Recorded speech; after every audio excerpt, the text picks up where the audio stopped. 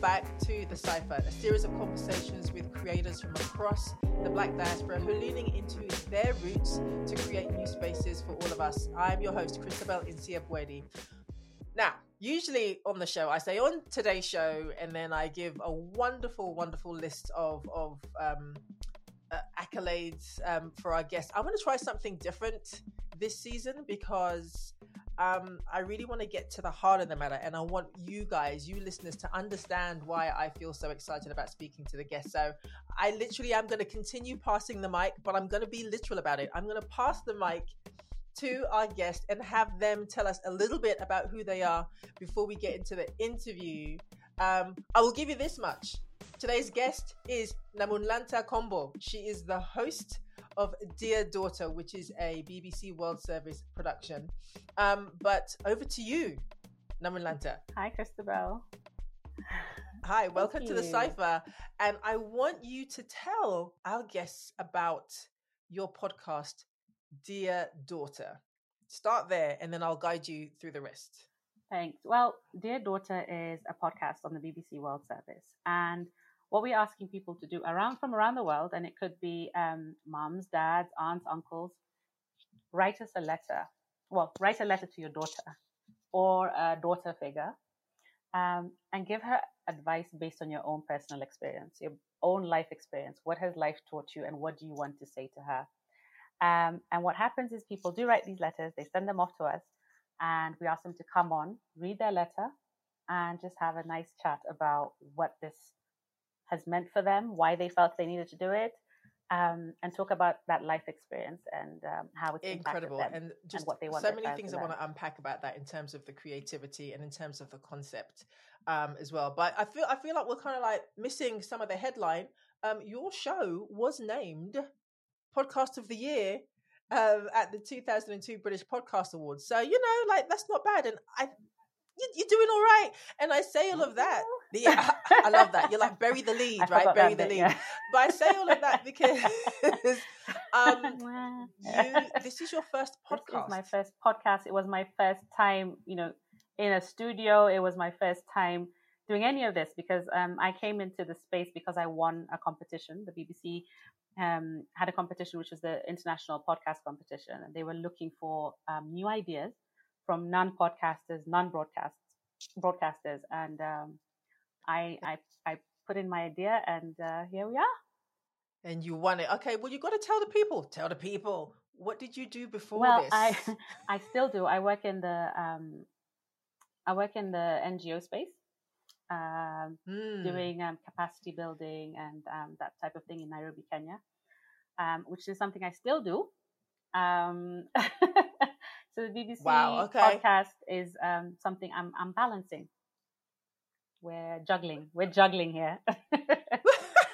We're juggling, exactly. I think it's really important, and we'll get to that later, I think, because it's this show, The Cipher, is aimed at people who already have a job or may have a dream, but they're doing something else. How do we even get to create while I still have life happening is right, in the sense of we don't see creativity as part of life, which we should, but that's a whole other podcast and a whole other conversation. But coming to the podcasting space, it can be or even just the creativity space can be really, really difficult for people. And we'll certainly get onto that. But I want to return to the show, Dear Daughter itself. The concept is writing letters to daughter figures. So simple and so beautiful. What inspired you to come up with that idea? Baby. I had a daughter. She's 7 now. She's 7 now, and she completely she turned me upside down in terms of just how I thought about myself, how I thought about my own mom, and I just came to realize that I have so much I wanted to say to her. There's so much I wanted to know about my mom because my mom had been this monolith mom who makes sure I have food on the table, clothes on my back. And I didn't really look at her or think of her as a person who had all these life experiences. I mean, I knew she'd lived, but I didn't really know that much about her, aside from her being my mom. So I didn't want that for my daughter. So when she was born, I started to think, how could I how could I tell her so many things? I don't even think there's enough time in anyone's lifetime to know all the things and to talk about every single thing with your mom, you know? And I was thinking, you know, how can I put down some of the things I think about in the course of my day while I'm driving to work or while I'm in the supermarket? And so I started to write her letters, about mundane things, about big things, about things I'd worried about things that happened in my own life that I wanted her to learn from. And I just started to write. And then I realized, my sister has a story for her, or, you know, a lesson for her, my mom, my friends. So I opened it up um, to all my friends and family. Could you write my daughter a letter based on your life experience that she can read? I hadn't thought about when she'd read it. I mean, she must have been like one and a half ish, when I started, but I just knew I wanted to put it down. And we started to get all these letters that was so interesting, and people really wanted to say something to her. And I thought I was going to, you know, publish a book for her, just for her, like a little book that she could walk around with, you know, her whole life. And when I saw the call for the competition with the BBC World Service, I thought, this could be interesting, because if I have something to say to her, my mom has something to say to her, Christabel, you know, might have something to say to her, or someone in Estonia might have something to say to her that she resonates with, because, you know, she's her own person, but loads of people could teach her something. So I thought, you know, this could work. And I submitted the idea to the BBC World Service. And it did work. And it did work, and I because won. you won, and really here you are. But you won and we won. You won and we won, because it's such a simple and beautiful idea. I have an 11-year-old daughter and an 8.5-year-old son. He'll say nearly 9, which is true, right? And this idea of a letter, I remember when I was pregnant with my daughter, my friends got me to write letters to her, right? And it was such an incredibly powerful experience. And they were like, she'll open them up when she's 18, and they're just short notes. So what resonated to me, just as another person, is this idea of you writing, you as the mother, not the community, but you starting off to write letters to your daughter. And again, like, what also resonated to me was when I became a mother, you know, like, his mum, she's annoying me, she's right? That's what mums do, that's our role, right? But I remember, my mum's not going to be listening to this, so I feel I can say this. But I remember the moment when I realized that my mum was a human being, right? Like, we very much understood, we very much understand that our mothers are flawed, right? But we don't understand that they have had experience that have shaped them until we become parents, we become mothers. I remember her telling me this story about, I was listening to Fela Kuti, and she was like, "Oh, I know who he is. He's quite good." And I was like, "Yeah, he is. What you know about Fela?" Imagine me saying this to a guy, "What do you know about Fela?" And she was like, "Well, actually," exactly, the arrogance of youth. And she said, "Well, actually, I went to see him in concert." And I swear to you, I went, "What do you mean you saw him in concert?" Yeah. Mother, you, a whole mother, saw her in concert. And she told me this whole story, which I won't tell on her completely, where actually I am going to, where she left the house when she wasn't supposed to, because her big brother was going to this concert with his friends, and she wanted to go, and that person was Fela. And I said to myself, right? And I said to myself, you spicy. Okay. And then I went, that also makes sense. So I say all of that in the sense of, not only did you gift your daughter something, and us, the listeners, you gifted her you and the community as well, because she gets to see herself in that fullness. And it's such a beautiful concept and giving idea. So to me, it resonates so deeply to me. And, you know, you're several seasons in. Is it season 2 now? Yeah, we've completed season 2 and we're going in for season 3. I love it. And you've done some live shows. I'm listening to those and I've been chuckling away. And you've also expanded. Like, I saw some letters to Dear Son, another one. Like, you keep on making me cry. I just say, you just keep making me cry, because it's so powerful. Like, what has the reaction to the show been thus far? It's been amazing. It's been, it's just, everyone really does have a story. and they just want to say the things that matter to them, to the people. They want to say the things that matter to the people that matter to them. And this has been really emotional. I cry all the time as well. And I think one of the things that makes me cry the most is to realize that people are across the world, different cultures, different backgrounds, but we're all thinking and struggling with very similar things. The themes have been very universal. So it's, for me, and I just want to say this actually, this podcast has been a gift for me as well.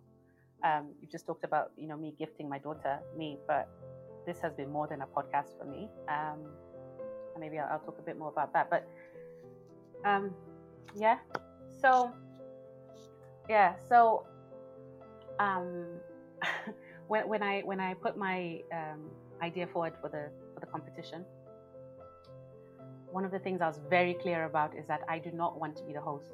I want to be the person in the background that's doing, the producing and what I imagine production is, because I had no idea.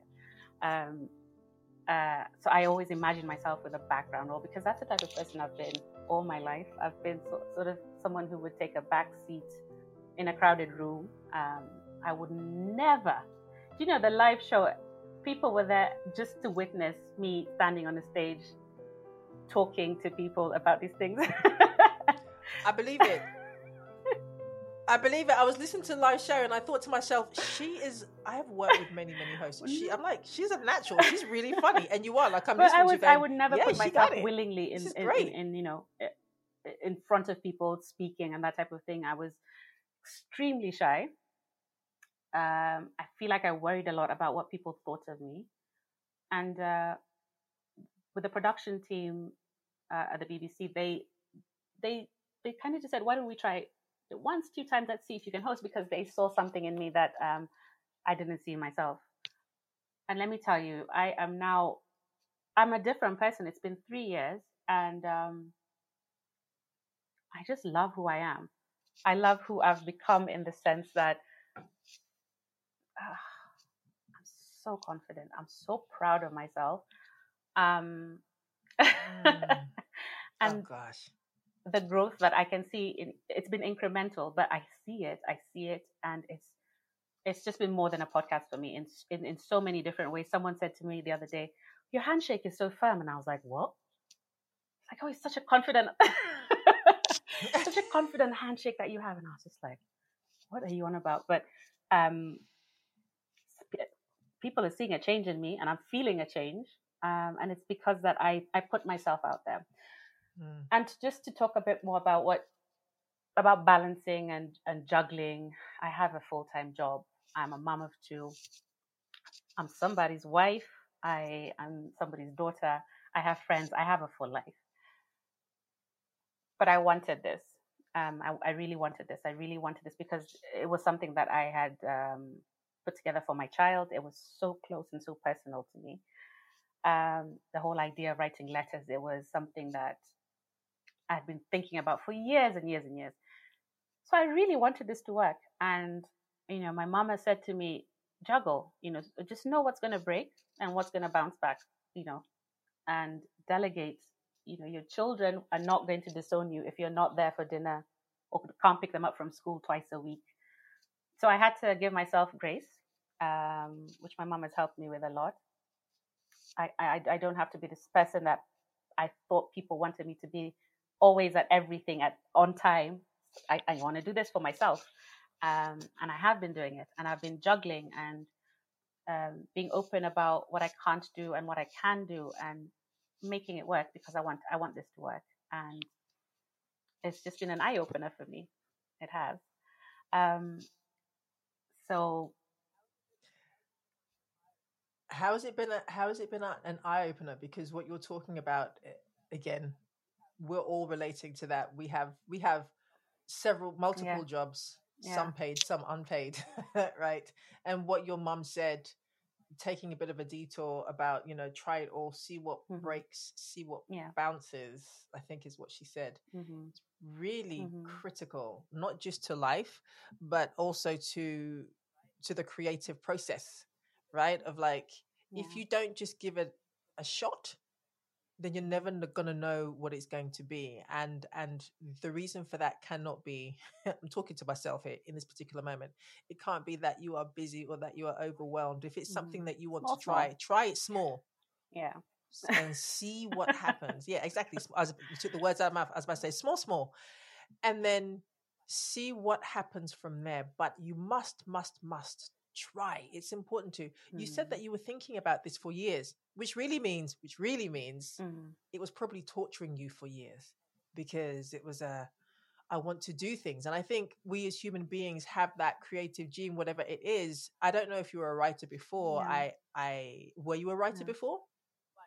No, but you had something that you needed to put down on paper. And I think the fact that you got so many letters, and you do get so many letters through this show, speaks to the fact that we all have something to say. We all have a story, and that's what's so important. And that's the gift that you give people. And you also said that you wanted to be in the background. Thank goodness you weren't. Because you didn't know about the production. So I guess the question, when we think about the practical aspects of this, is, what was the biggest lesson you learned about producing a podcast? And I say this with a caveat of, you also had the help of a production team.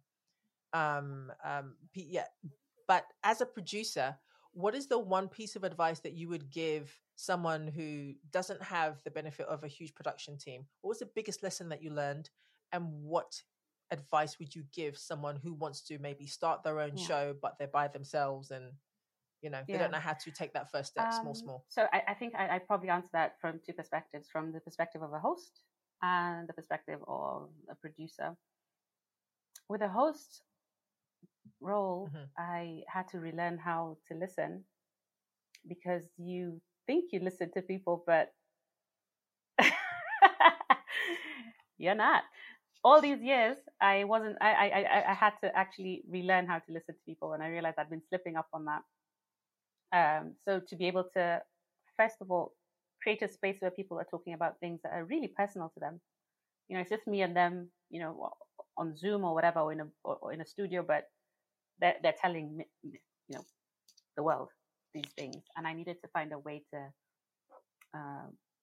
create a space where they felt comfortable to speak to me many times for the first time, because I haven't spoken to them at all. So I would insist on, and from the perspective of production, it might have been a nightmare, but I needed to chat to them for some time before, about nothing, about everything, find common ground, just make them feel comfortable, and then just figure out how to listen to what they're saying and what they're not saying, where I need to let something go because it's not the right time, and where to pick it up later in the conversation. So just kind of creating that flow while speaking to them. And that has really helped me in terms of just communicating with everyone, from my husband to my child, just listening to them. You know what I mean? I'm just like super mom, super wife over here. Yeah, active listening. And from the perspective of production. If you don't want to miss an episode, subscribe to our newsletter. Go to our website. It is thecypherpod.com, and tell your friends to do the same.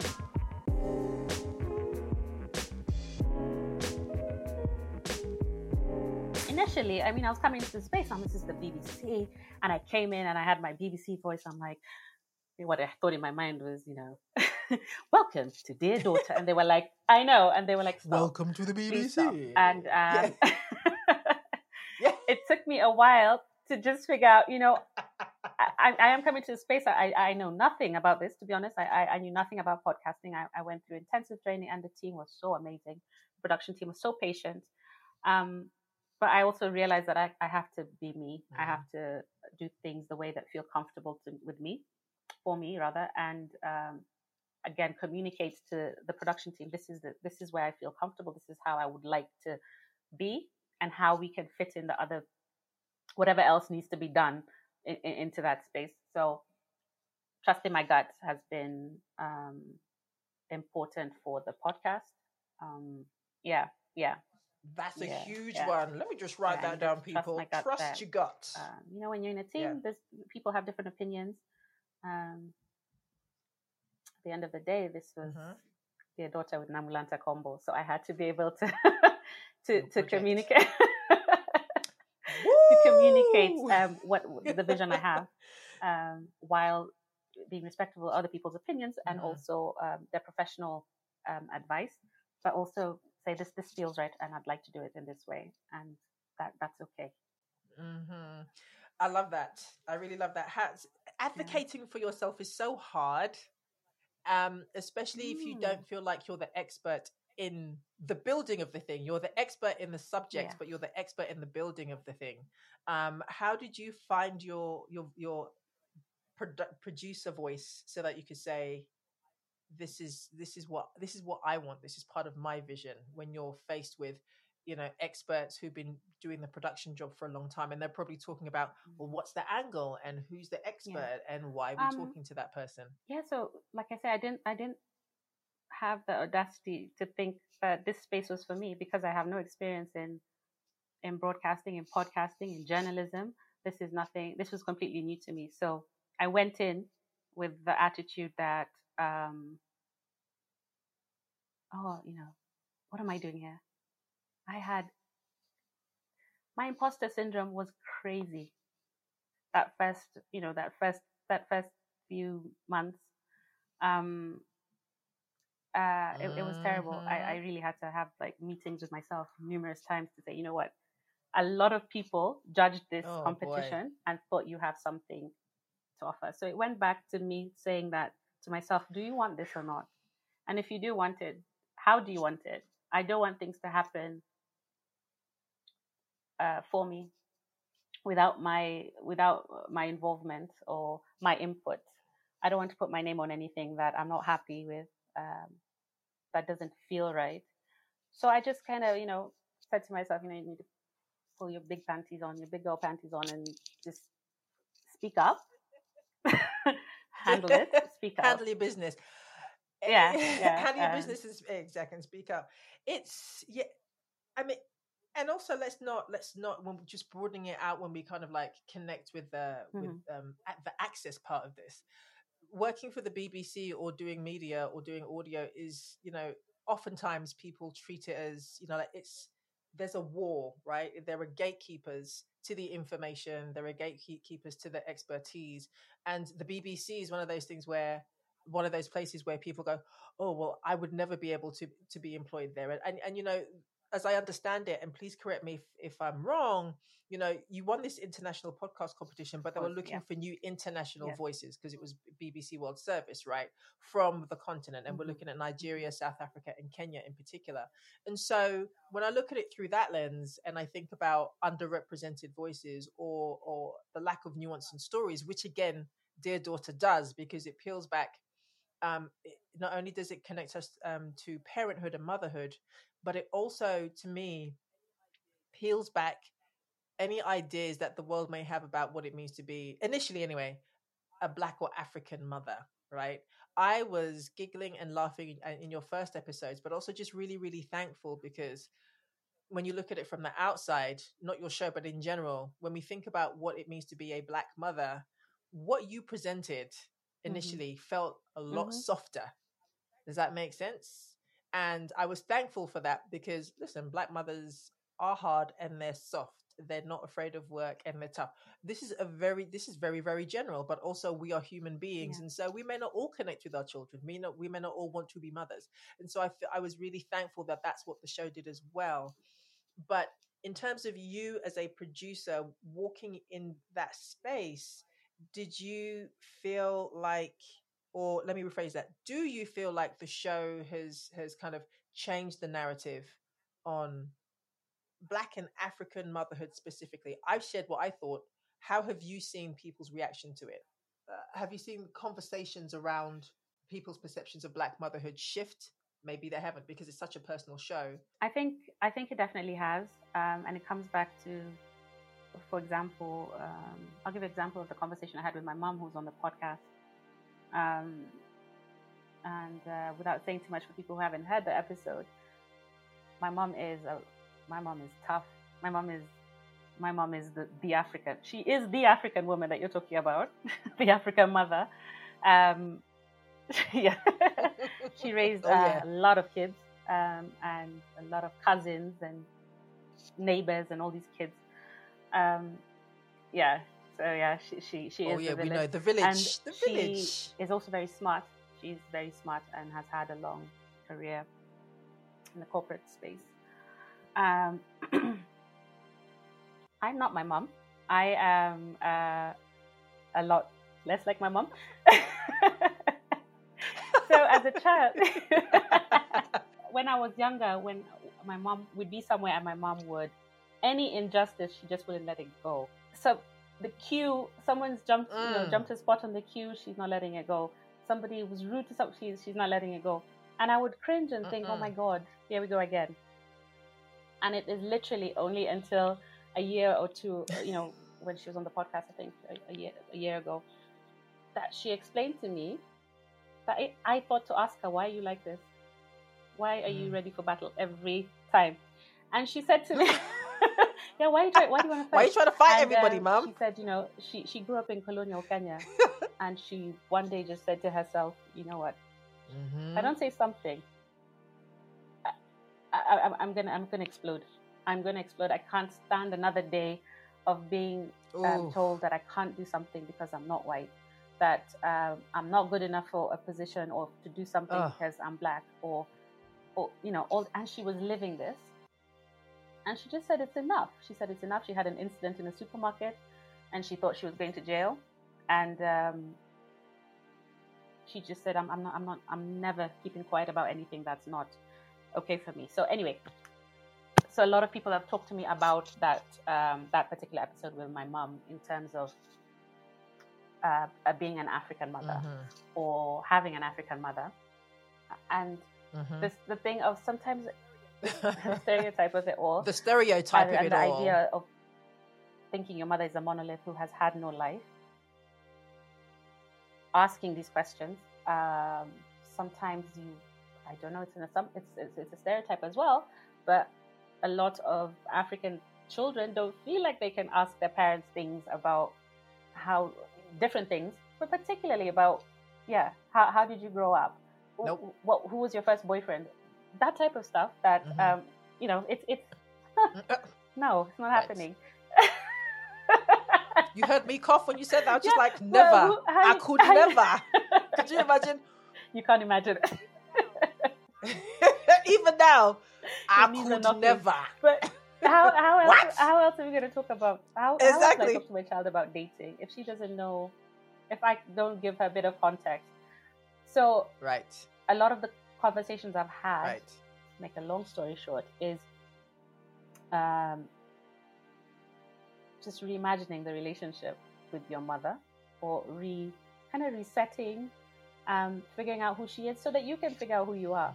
Your mother raised you, and a lot of her is in you. Yes. And if you don't understand some of these things, how you got, I buy the same type of flour that my mom buys. Do I even like it? But I do it because I saw, my whole life I saw her doing, things in a particular way, and I'm doing them. I'm going to teach my daughter to do them, but I don't even know why.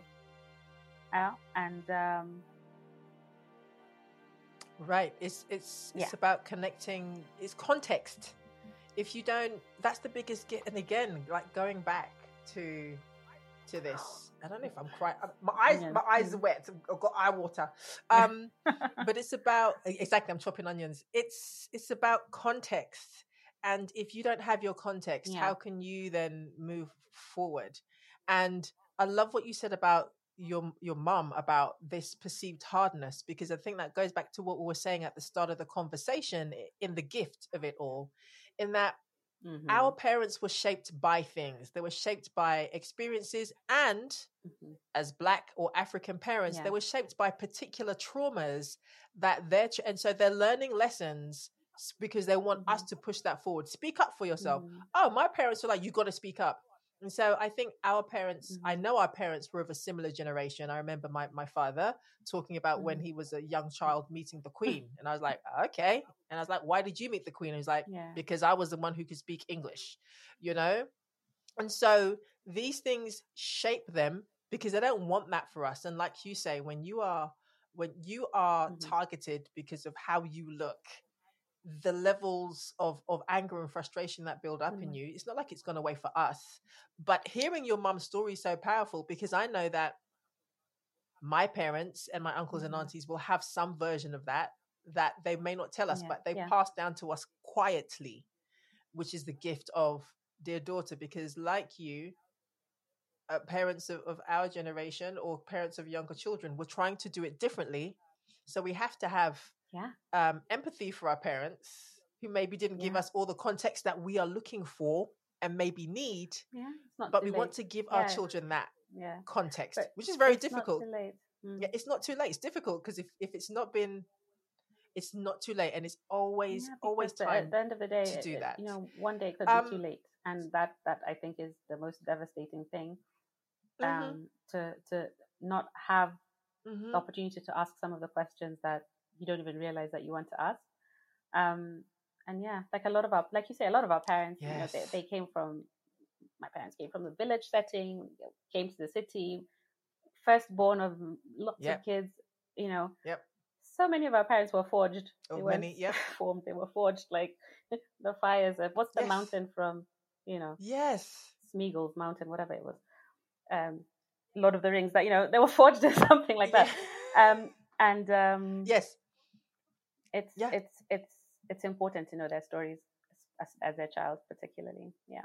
I have one more question, but in response to that, it's about it being too late. Do you know what I did? So, as a Mm-hmm. journalist, this is how being a journalist gifted me. My father passed away in 2021, and prior to that, I had interviewed him about what's it like being like Ghanaian in the UK. Like, what was your experience? I was desperate to find out. And so, to your point, my dad was like, Yeah. "Mm, "What do you mean? No, don't worry about that." Mm-hmm. Especially because I put a microphone in front of him. But in my last visit with him, I just asked him a simple question, which was, Mm-hmm. "What's your favorite memory?" I'm asking a man who knows that he has less days ahead of him than behind him because he was quite sick. And I recorded that. And my nephew, who is now 18, was with me as well. And it's important that he's there because that's his eldest grandson. And he just started talking about growing up in colonial Ghana when it was the Gold Coast.